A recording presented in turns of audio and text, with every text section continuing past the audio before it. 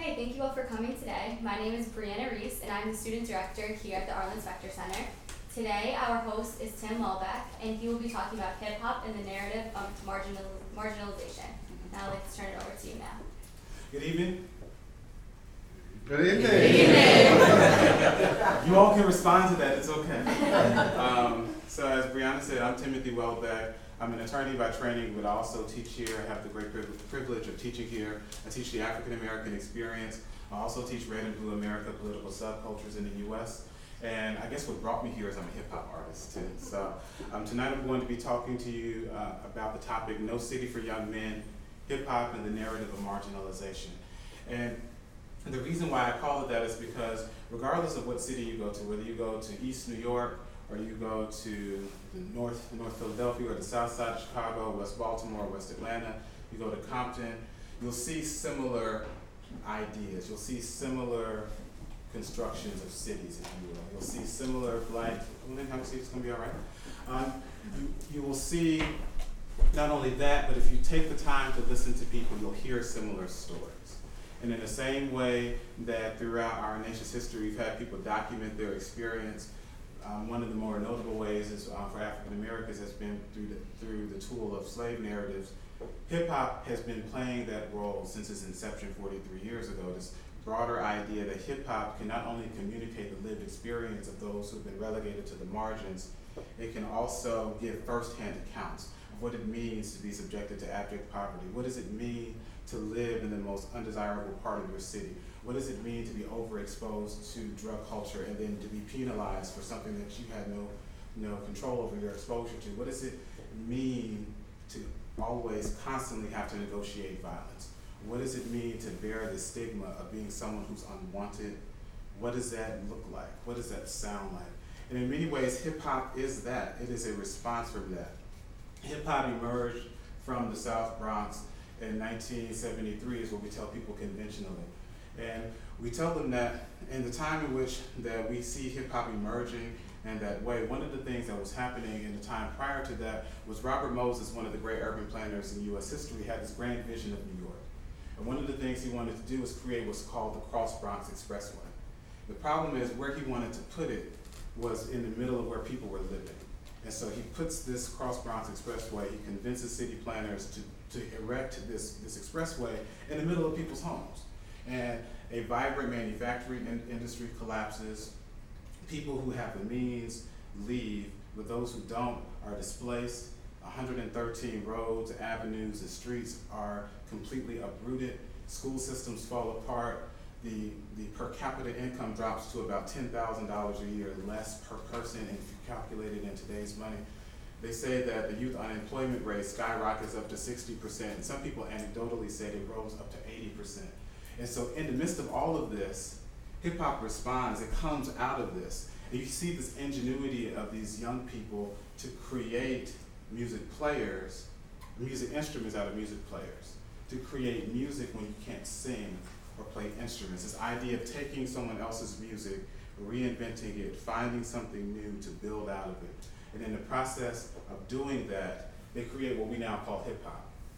Early on, particularly in this first couple of years, it was an avant-garde way to rock the party. You find new ways to create chants, call and responses. The idea is to keep the thing moving, keep people excited, keep people entertained. But slowly but surely, as hip hop begins to come of age, what you begin to see is hip hop begins to wrestle with the dynamics of what it comes out of. And one of the earliest hip hop songs that we see commercially is The Message by Grandmaster Flash and the Furious Five. Certainly there was other recorded songs before that. Most notably, the song that gets everybody's attention is Rapper's Delight in '79. But what we see then is The Message comes out in 1981, and it's talking about what it means to live in the Bronx in the aftermath of the erection of the Cross Bronx Expressway. You see this idea of people talking about roaches in the front room, rats in the back, junkies in the alley with a baseball bat. You see people talking about double-digit inflation. You hear people talking about dilapidated housing, finding difficulty to have a job, having your car repossessed. And in many ways, we're seeing people responding to this reality. Ta-Nehisi Coates, in the case of reparations, talks to us about how 35 years of housing discrimination creates these ghettos that we look at now. These ghettos are not by design. I mean, they're not by accident, but they are by design. In the way in which people like Kool Herc, who is what we call the grandfather of hip-hop, the godfather of hip-hop, he's responding to this reality. Grandmaster Flash, the Furious Five, most notably Melly Mel, he's responding to this reality of what it means to be in the aftermath, in the shadow, if you will, of this racialized segregation that then puts people, if you will, to the outskirts, relegates them to margins. And so the first song I'm going to do for you all tonight is entitled No City for Young Men, and it's talking about that very idea. It starts off with the line, there is no city for young men to hope to grow old in. Every city has a ghetto with a trap that closes. Because no matter where you look, no matter how far you go, there's a similar song, there's a similar story that's being said, that's being told in the light. So we can go off camera for a second, let your friend set up, and then we'll go right back. Oh, okay. I didn't realize we could do that. Yeah. Technology is amazing. Technology. Applause. It's amazing. If we're gonna say this small, you're not gonna get any louder than that. You start it off. Are you guys ready? Yeah. Okay. So this is called No City for Young Men. Title track. Can you all hear me? Yeah. There is no city for young men to hope to grow old, and every city has a ghetto with a trap that closes on both ends and ensnares them to no end. It'll make alcohol and a coke binge an old friend. In school say they lack an intelligence quotient, so they hold them back, tell them they cause a commotion, and give them riddling doses that'll cripple emotions. It's just the beginning of a terrible omen. They see the grass is green on the lawns of suburban men, but it's hard to reach because the way the system burdens them. So they start playing in the weed they're observing there, even though playing in the weed leads them worse. But where we for encouragement, we for some nourishment, we to escape before these streets go murder them. They don't hear well done from a dad who's involved, so they just make the dance clap for a round of applause. These are the facts. They should be making you mad. Reach back and pull these boys out of the trap. These are the facts. They should be making you sad. Reach back and pull these boys out of the trap. These are the facts. They should be making you act. Reach back and pull these boys out of the trap. Cause everywhere I go, they're undone or done in. That's why I say there is no. I heard from this ancient alien who hit me to some life game with the type of phrases that influence the rhymes that I'm saying. He said your morals corrode and go out the window when you see your boys' wardrobe and they all have Nintendo Wii, and your child is down on her knees crying hard up to God for a Whopper with cheese. This is a problem indeed. When even the word of God says don't despise fleas, robbing and eat, we write people off and relegate them to margins, diminish them with sentences with little mention of pardon, call them crabs in a barrel like they're an actual rabbit in class. Barrels aren't a crab's natural habitat. In fact, that habitat is engrossed in tragedy. We call it a jungle and say folks live savagely. You put any man in the box, he will grow up dastardly, but we turn a blind eye like we don't know what's happening. It is the trap we flee. They should be making you mad. Reach back, pull these boys out of the trap. These are the facts. They should be making you sad. Reach back, pull these boys out of the trap. These are the facts. They should be making you act. Reach back and pull these boys out of the trap. Cause everywhere I go, they're undone or done in. That's why I say there is no city for young men.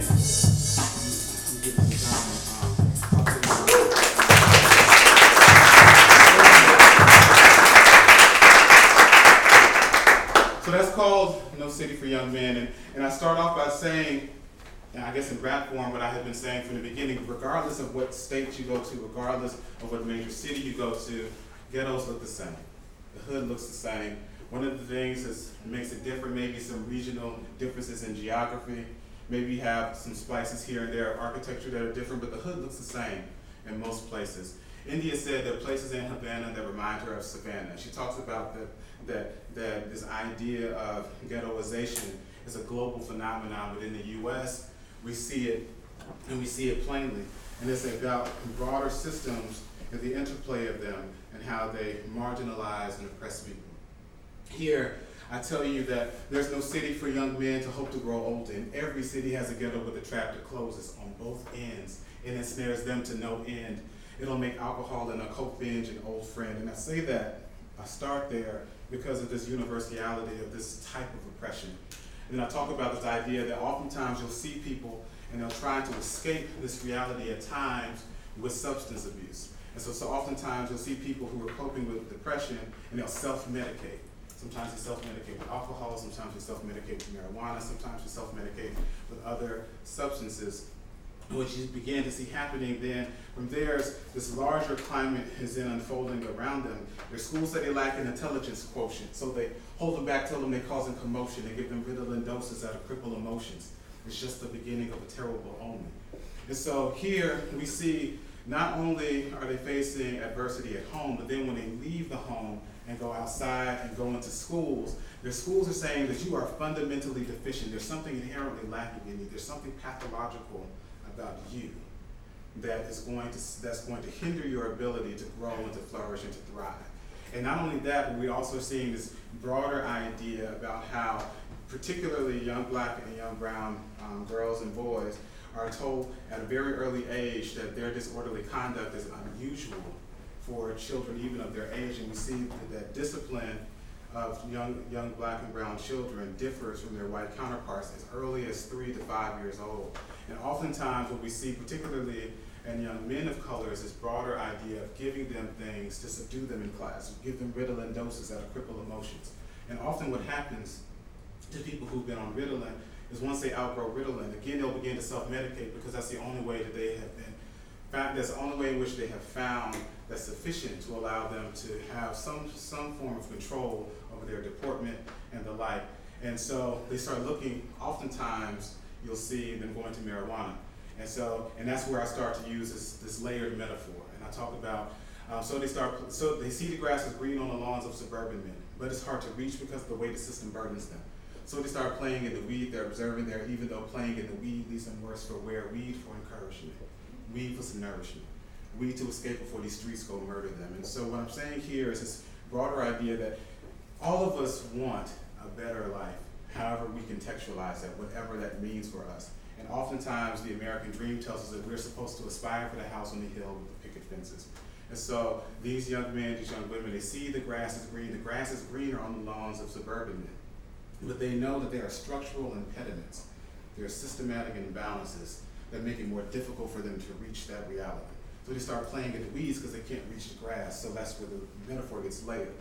Because now they're looking at weed for encouragement, weed for some nourishment, weed to escape before the streets go murder them. They're looking for marijuana as a means to not only to escape, but to cope with that reality.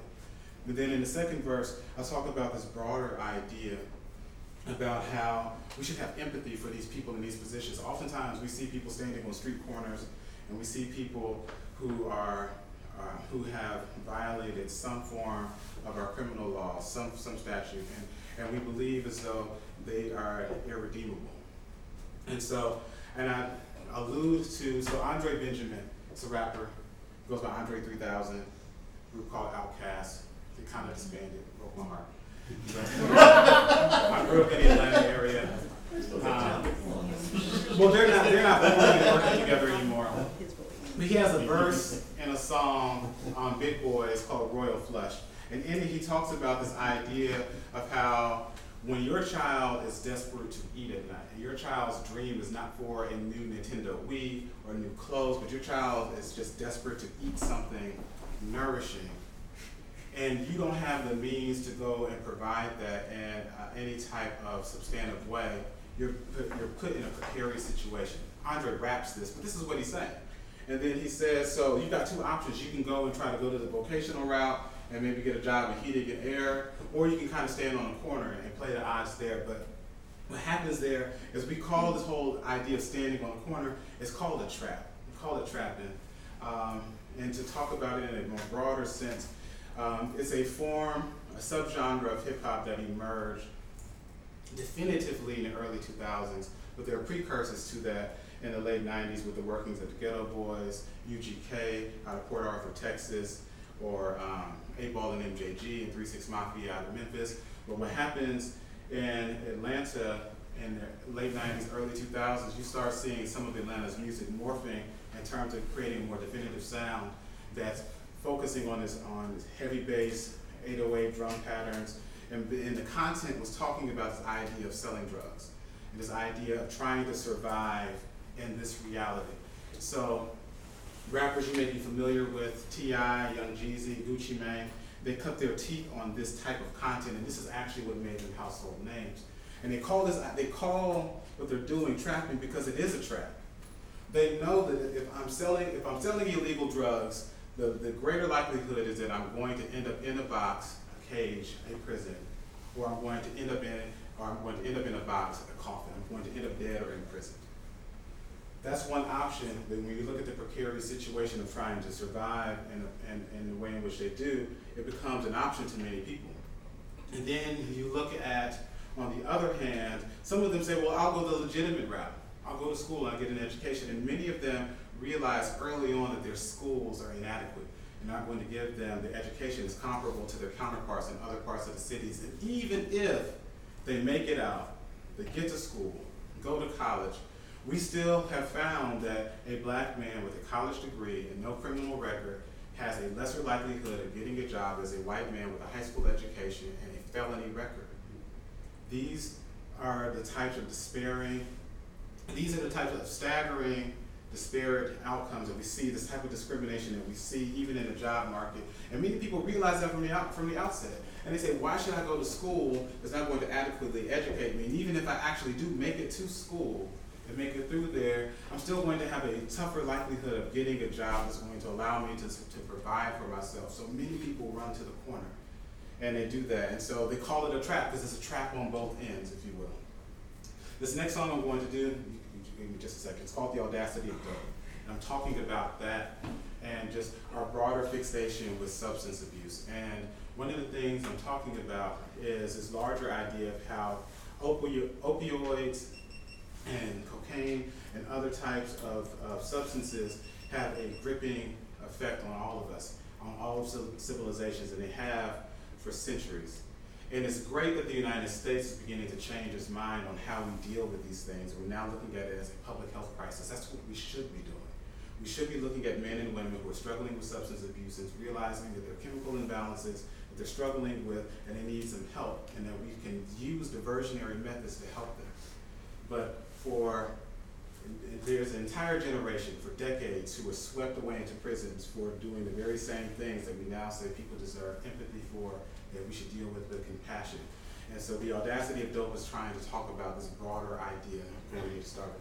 And it's talking about the audacity of this little flower. It grew past the weed, its seed shrivels into powder. And that powder, men think will give power, but that power will steal, kill, and devour. The Sumerians could find no other plant to compare with it. They call it hool grill. Joy was its apparent gift, using its euphoric effects more or less for merriment, snorting it in proportion, and their fellowships passed it on to whomever else would cherish it. It turned that the most devout citizens, the heretics, had other drowning in pools of embarrassment, and now it's toiled out by us foolish Americans. It has subdued the will of queens and been strong enough to bring kings to their knees. And when it contracts a diagram, kings get back the diadems, dust themselves off, sober up, and then try again. Will attack childish whims, that desire comes back again. You feel like life is over and you die within. But it still goes in the nose. That's the audacity of dope. Imagine the audacity of this little flower. For who past the weeds and seed shrivels into powder. And that powder, men think will give power. But that power will still kill and devour. Talib told the truth when he was passing it on. We sell crack to our own out the back of our homes. We put crack in our songs, we call them passionate poems. And when the passion is gone, all the attraction is gone. We just got crack in the songs, calling it rap music. Kanye got it right when we call it crack music. But we should change the name to trap music, cause we use bars and hooks to trap you kids. And you study J for a path to follow. Only cope your whole come to the plastic bottle. Wanna be a big boy like you hung out with Andre? End up with more traits in that commercial with LeBron James. First you thugging and hustling, you pretty and clean. Then you toting that white, but you don't know what that means. You think you an example, cause you selling a man's bro. Posted up on the block like you trying to be a lamppost. Imagine the audacity of this little flower. Grew past the weeds and seed shrivels into powder. And that powder, men think will give power. But that power will still kill and devour. You missed it, you don't get it, you're not getting the plot. The goal of people on the block is to be off the block. So being on the block doesn't end up being your job. They want you in prison after you're smitten by cops. So when all that you're getting is robbed. That's why they giving us work, they not giving us jobs. The war on drugs is a war on us. We don't send boats across the coast to send coke in Venezuela, they invade us, telling us we stay buzzed and arrest us for the same drugs they gave us. And it'll make you poison your own and turn around and gloat about it in songs. And it'll turn kings to fiends who wear their life on a scale of triple beams. And when hope arose, it'll go on the nose. And that's the audacity of dope. Imagine the audacity of this little flower who grew past the weeds and seeds, dribbles into powder. And that powder, men think will give power, but that power will still kill and devour. It'll turn kings to fiends who wear their life on the scale of triple beams. And when hope arose, it'll go in the nose. And that's the audacity of dope. That's the audacity.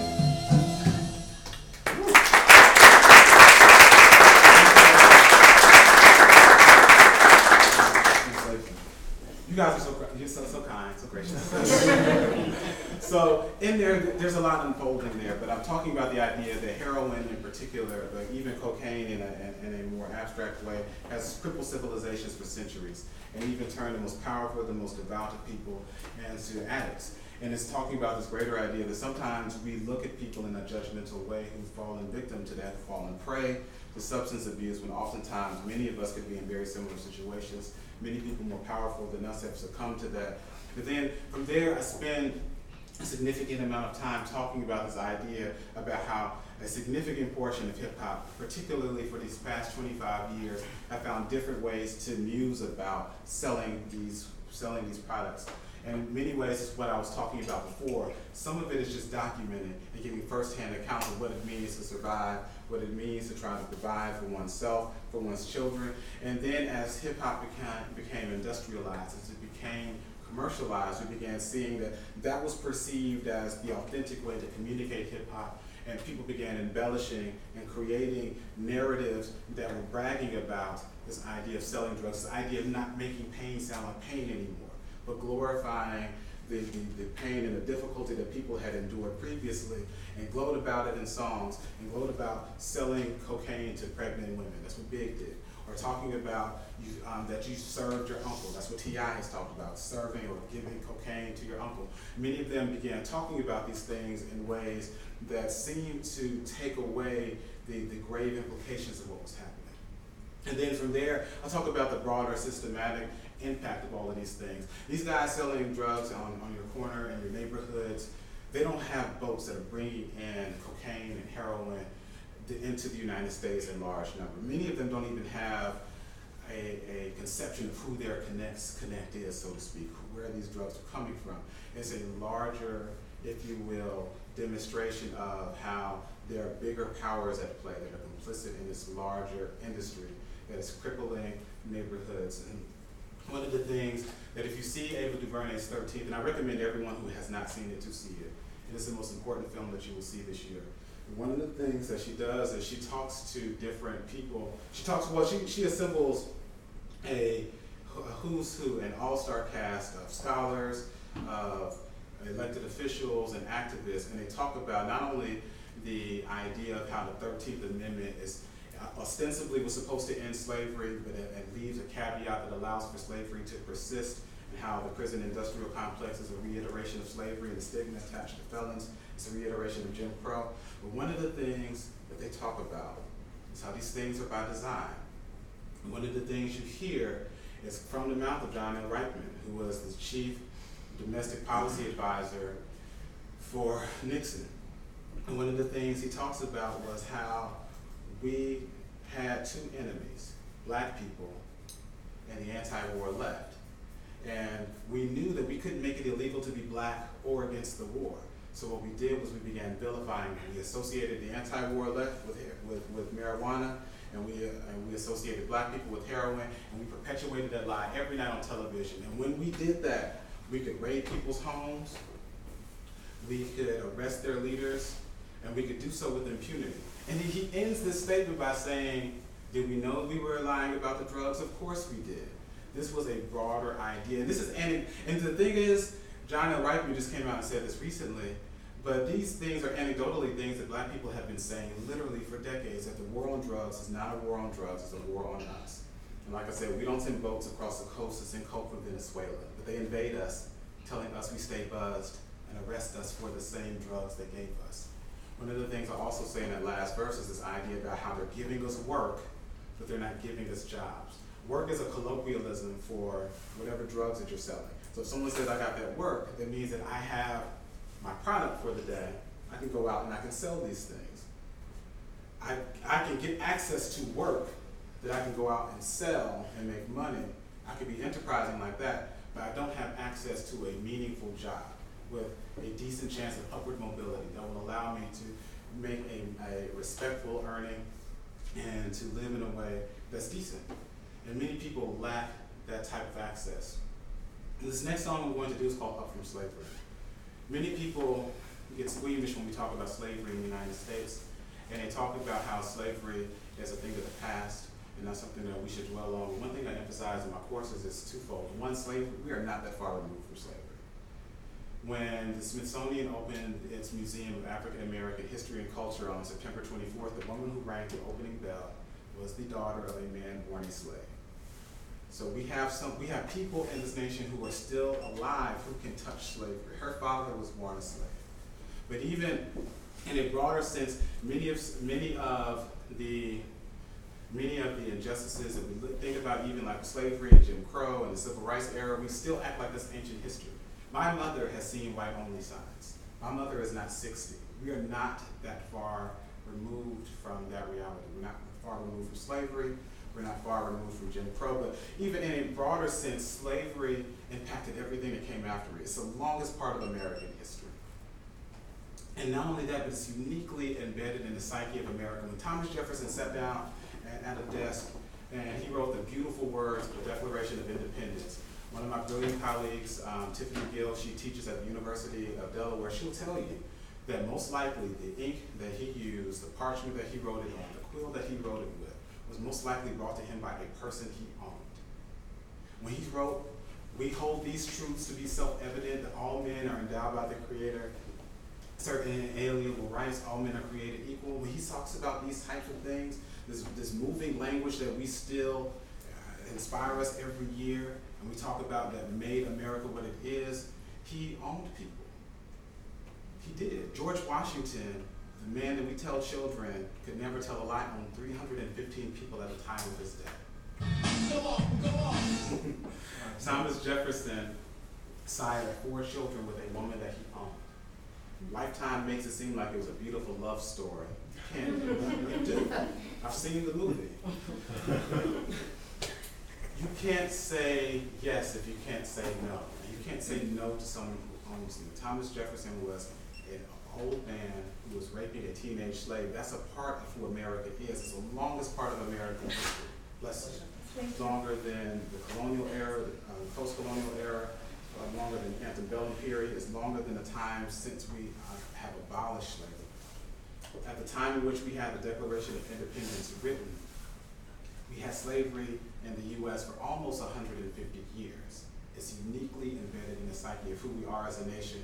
And we are here, many of us are here today because men and women persevered through that with no guarantee that they would live to see something else, with no guarantee that they would ever taste freedom. Many of them still persevere beyond that. And in the words of Booker T. Washington, came up from slavery. And so that's what I'm going to talk about here. This idea of for 10 generations, men and women only knew the rattle of chains, only knew the existence of them being enslaved, them being owned, their children being owned, their children's children being owned. And it was one of the more difficult parts in history. And in that even still these people got up every morning and persevered beyond that. They came up from slavery. And the thing about it is, these people who were brought from Africa were not slaves. They were made to be slaves. They were people. They were Rivaga, Yoruba, Ashanti, Igbo, Akan, Oroma, Fanti, Ido, Bakan, Orhobo. This much we know, but Europe was lurking to abscond with our heroes. And with the precious bonding, we became Negro at the dawn of an era of unconscious evil, a beautiful people to finally behold, torn asunder, thrown into dungeons and sheepfolds. This long road to march out is stolen by oligarchs. We thought our souls were lost, stolen, both going oceans apart. Courage would well up inside of our swollen hearts. Our weary cries filled the skies, going up to God. Whipped and chained, sold on auction blocks. Toiling long days, growing old cotton crop.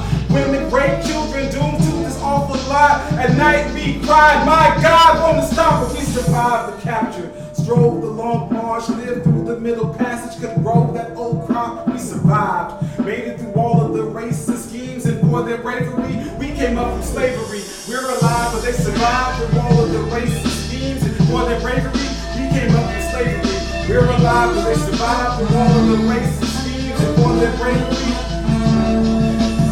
Slave went free, stood a moment in the sun, baked in his heat, came to the place he had begun, like a raisin in the sun, whose expectation had become evaporated like the sour grapes that he had drunk. Emancipation had been publicly proclaimed, but each man was facing struggles that would go unchanged. It would go unnamed, but go on the same.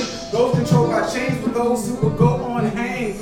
A nation that said it abhorred its shameful past, but relegate blacks to a subordinate racial caste. The 13th Amendment, which was certain to end it, would prohibit it, but also permit it. So the system broke Jim Crow to slavery semblance as the original. Each law took on slavery's image. It wasn't the way it's intended. Slavery has never ended. We found new ways for it to be reinvented. We survived Reconstruction, broke the slave codes, learned to share crops. We strove with Jim Crow. We survived, made it through all of the racist schemes, and for their bravery, we came up from slavery. We're alive, but they survived through all of the racist schemes, and for their bravery, we came up from slavery. We're alive, but they survived through all of the racist schemes, and for their bravery, we came up from slavery. We're alive, but they survived through all of the racist schemes, and for their bravery, we came up from slavery. We're alive, but they survived through all of the racist schemes, and for their bravery, we came up from slavery. We're alive, but they survived all of the racist schemes, and for their bravery, we came up from slavery. We came up from slavery. Thank you.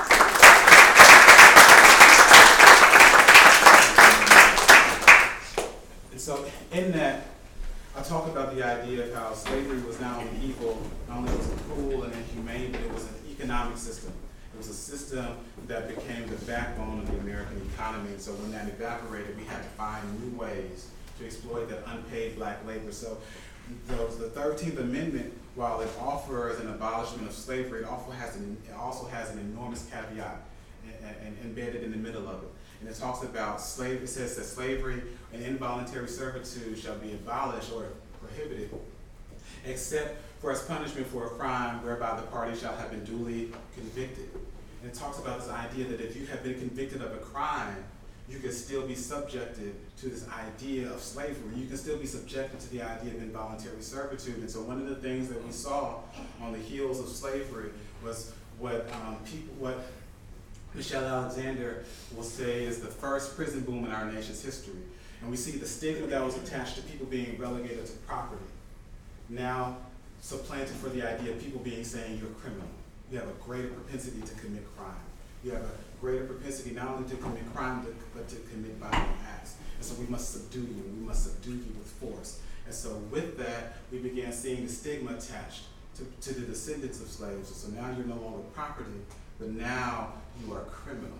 And so now we can justify what we do to you because you broke the law. And so with that, we see this reiteration of slavery, this idea of now is affixed to this idea of what it means to be criminal. The half of this despicable evil has never been told. Perhaps it makes us miserable how it festers and grows. The legacy of slavery is a notorious blight, and its progeny is a most inglorious sight. To tell another tale would be a grim fairy tale, the type of tale that we often like to tell ourselves. We cannot say we have seen slavery's ending when there's more black men in prison than slaves in 1850. In every penitentiary this nation keeps, go behind those bars, you will see slavery. This racist scheme was in our governing documents. If we're to be absolved from it, we must acknowledge it, repent, and turn from it. Then maybe we'll abolish it, but for now, We fall woefully short of our promises when the politics of the cotton gin are in stop and frisk, and some corporations are left profiting. We now have corporations who can profit off of the labor of people who are enslaved, who are behind bars, who are in prison, and can make products for them for profit that they barely have to pay them for. And we've seen some companies like Whole Foods and JCPenney's divest from prison labor, but it was after people put pressure on them. And it was after this broader appeal of talking about the stigma that we attach to people is wrong. When people commit crimes, we should make them pay their debt to society, and then we should allow for them to have a meaningful opportunity to re-enter it, but not to persist in this perpetual lie, if you will, this braver injustice of having the shadow of your past following you for the rest of your life. If you don't mind, I'm going to do one, maybe two more songs. Is that okay? Oh, yeah. Is that okay? Okay, so this song is called The Miseducation. And in it, I talk about the broken education system. And then I also talk about the broader stigma attached to young people of color, this idea of they're in schools not only that are underperforming or failing to adequately educate them, but also will not teach them about themselves. Carter G. Woodson wrote The Miseducation of the Negro, and when he did, he talked about this idea about how the Negro, which was the appropriate term at the time, learned about everyone else. They learned about Europeans, they learned about Asians, but they never learned about themselves. And then he talked about this idea of learning trades and the like, but he talked about many of them were learning things like about, the literature of antiquity and things like that. He's saying that's not going to get you a job. But not only is it not going to get you a job, but you have now prevented yourself from finding a marketable skill, and you've also prevented yourself from learning about yourself. And so you have now learned to revere others more than yourself. And so in that, he talks about this broader idea. It's not an education that these children are getting, but it's actually a miseducation. A miseducation.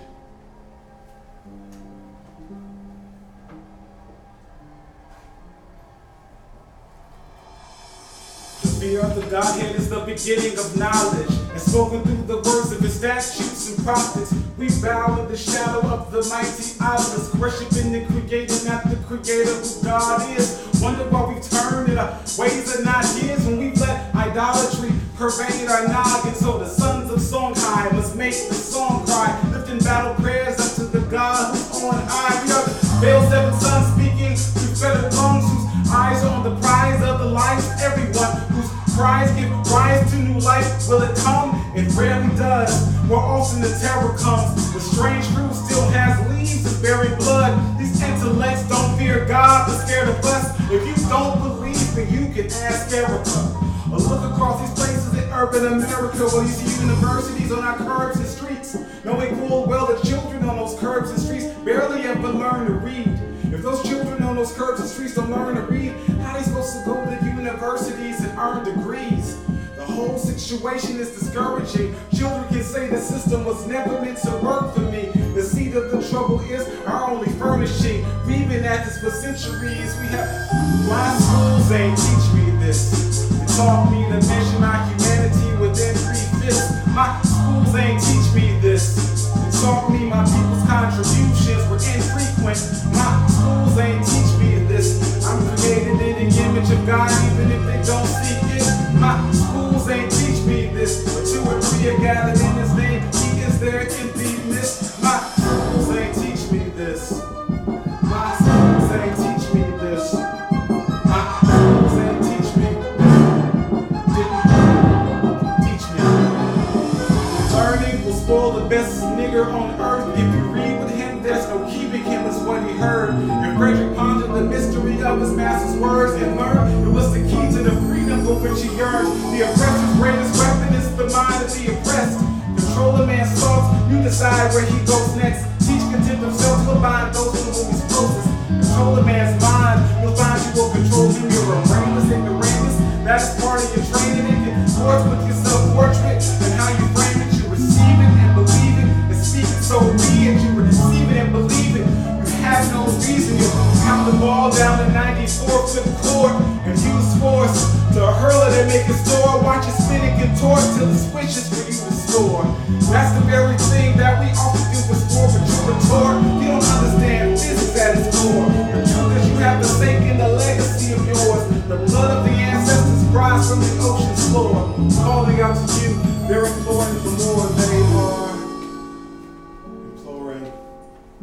before. My schools ain't teach me this. My schools ain't teach me this. The story I tell in that song is true. Frederick Douglass was born a slave in Talbot County, Maryland. He tells us he doesn't know the day that he was born in the same way that a horse wouldn't know the day that it was born. It wasn't expected. He was property. He was an animal.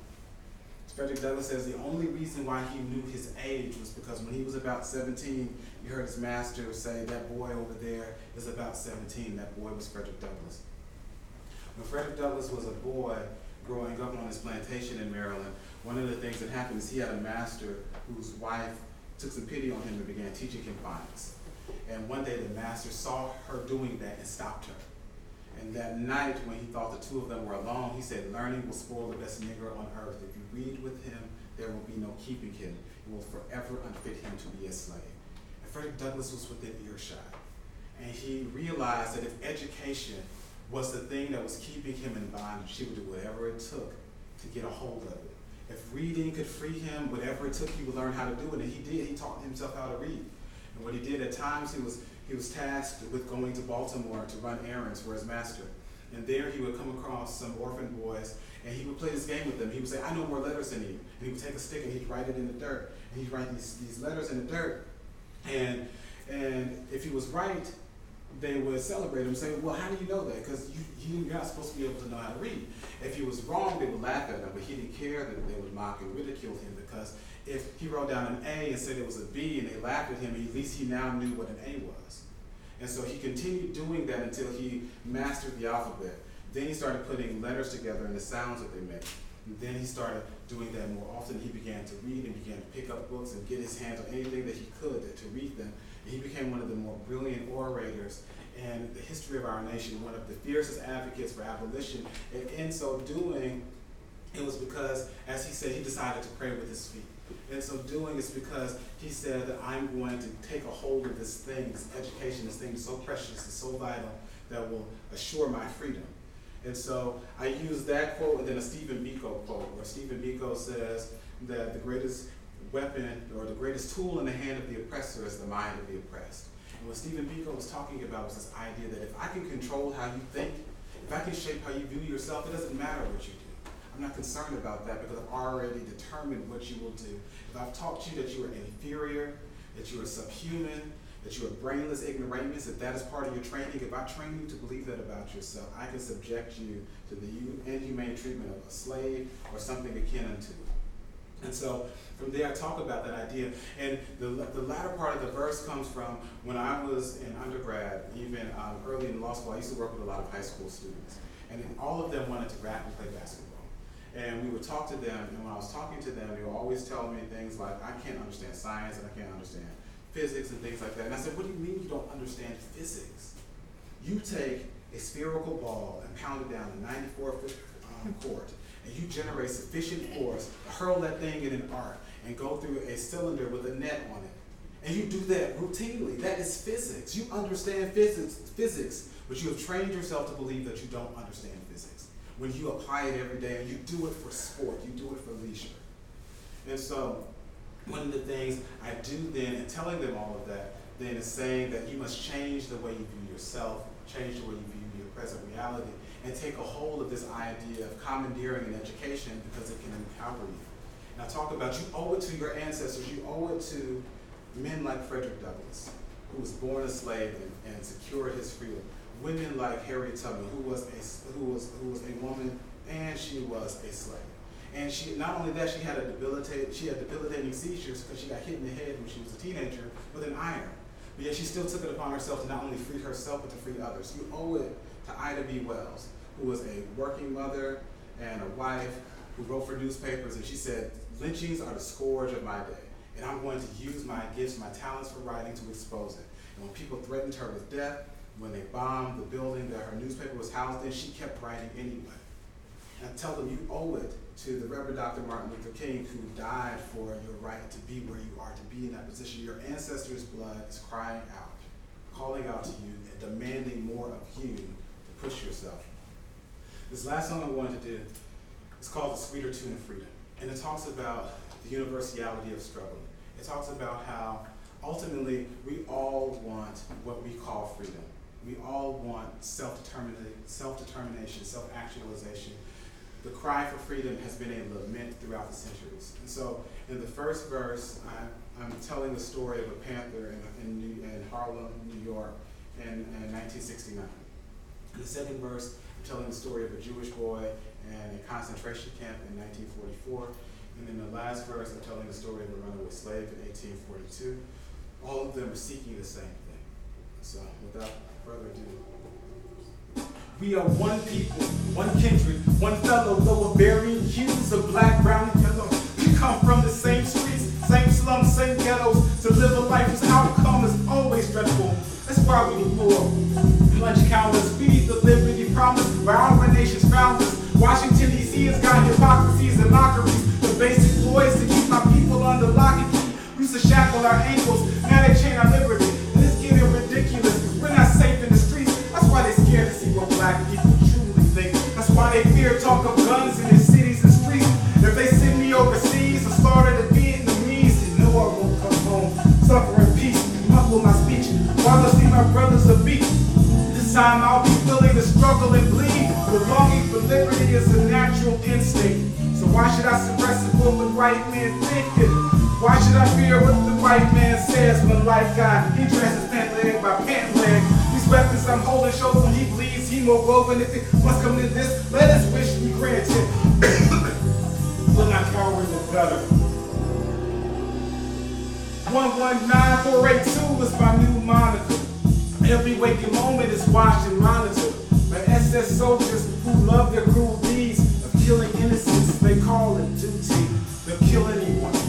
You, then me, to say they triumphed to slew the Jew seed, but redemption is coming. One day you'll see we are his chosen people. Those who mention his name, he'll bless those who bless and curse those who render the same. When our blood cries to him, he won't remember the slain. When his judgment comes, his vengeance will reign. We're not treated like men, we're like dogs instead. Transform the children of God into the walking dead. I'm eating and sleeping, and now I'm even talking less. I awaken to death, the smell of scalding flesh. And I wonder why my Lord hadn't called me yet. It can be no worse. This is hell, death, and the grave. Why won't my Lord beckon his slave? Though I am wounded, less and less I'm afraid. Though beaten daily, I still carry my faith, I tarry and wait. But there is a place where my Lord will lead me, and therein he'll say, well done, my faithful servant, your blessing awaits. Well done. Before I'm a slave another day, I'll be buried in my grave, is what I say today.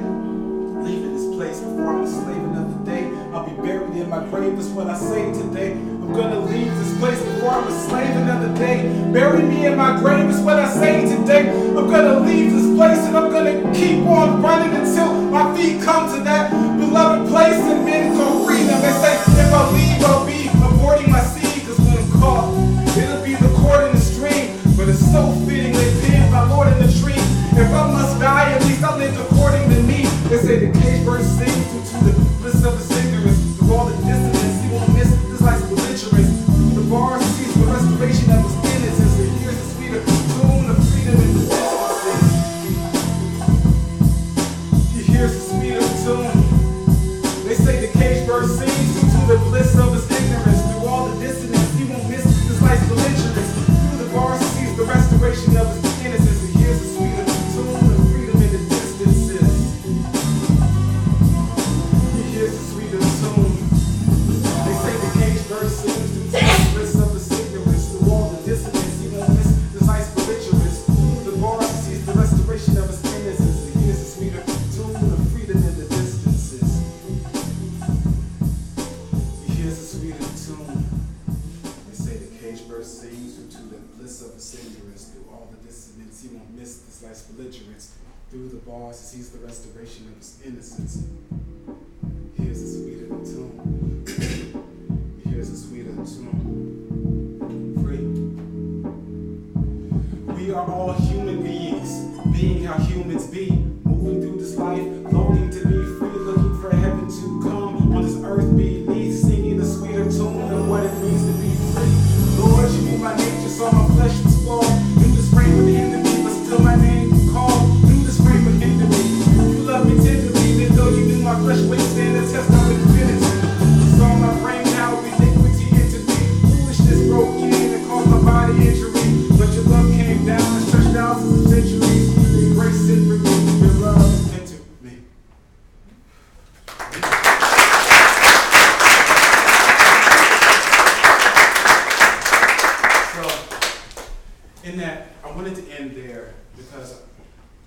much of what I've been getting at is this broader idea that trying to unravel the system of white supremacy and racial segregation, the systematic injustice, these structural imbalances are part of a larger lament.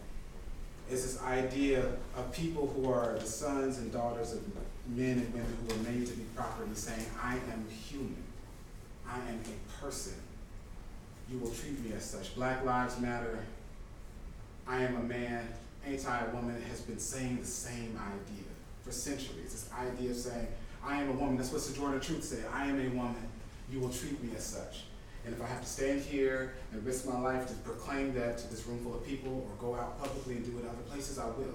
I am a man when sanitation workers in Memphis said that you will not demean us, you will not humiliate us, you will give us a living wage for us performing this vital service. And just throughout the broader history of the movement, people saying that that's what it was about. And Black Lives Matter is saying the same thing. It's saying that we are humans, clothed in flesh, with the idea that we are worthy of the same dignity and respect that others receive. We shouldn't be so hastily executed and then have our death quickly justified, as though we are property to be discarded like our ancestors once were. That's all it's all that we're saying, it's all that has been said. And in many ways, we've seen a similar lament throughout history, throughout continents, throughout geography. It's this idea of people proclaiming that they want to be treated as people. They want an equal footing. They want a seat at the table, so to speak. That's what this is all about. And that's what New City for Young Men is about. This idea of first documenting and prescribing the idea of the problem and putting a proper lens to what it is.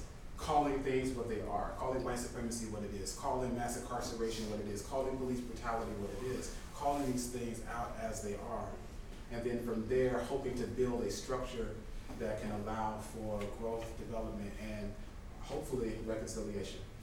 But you all have been mighty gracious.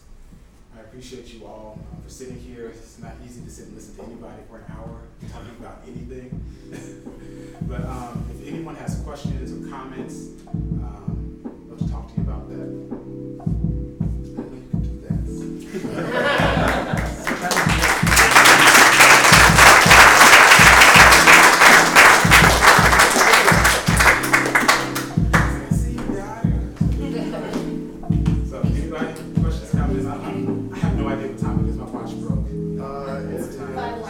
Okay, so yeah, I am like right at time. We started late. Did you write the lyrics? I wrote every word that you heard me say. Wow. I wish. The music you heard tonight was from a gentleman. His name is Antonio Jones. He goes by Tone Jones. He lives in Atlanta. He made everything that you heard except the first song. The first song was made by a gentleman who lives in Philadelphia. His name is Joshua Tola. And everything you heard me rap or say, I wrote as a part of a project that I'm releasing of the same name. It's called New City for Young Men. So those 5 songs, in addition to about 10 others, will be on that project. And then I teach a course that talks about these same things, so it takes these ideas and it fleshes them out. It's called New City for Young Men, Hip Hop and the Narrative of Marginalization. We just basically take each of these concepts and just explore them. We talk about mass incarceration, we talk about the war on drugs, we talk about racial discrimination in housing and its after effects and what that means for people. And then occasionally we'll listen to other songs, not mine, but we'll listen to other people's songs that document that experience. So we've listened to Illmatic from Nas, we've listened to Good Kid, Mad City from Kendrick Lamar, we listened to The Miseducation of Lauryn Hill by Lauryn Hill. And in addition to that, we're also doing, still rigorous, we're still reading. So we read The Case for Reparations, we've read part of Savage Inequalities, and other things like that. It's this idea of wedding, if you will, the scholarship with the first hand accounts. And so putting that together. Again, thank you all. Thank you.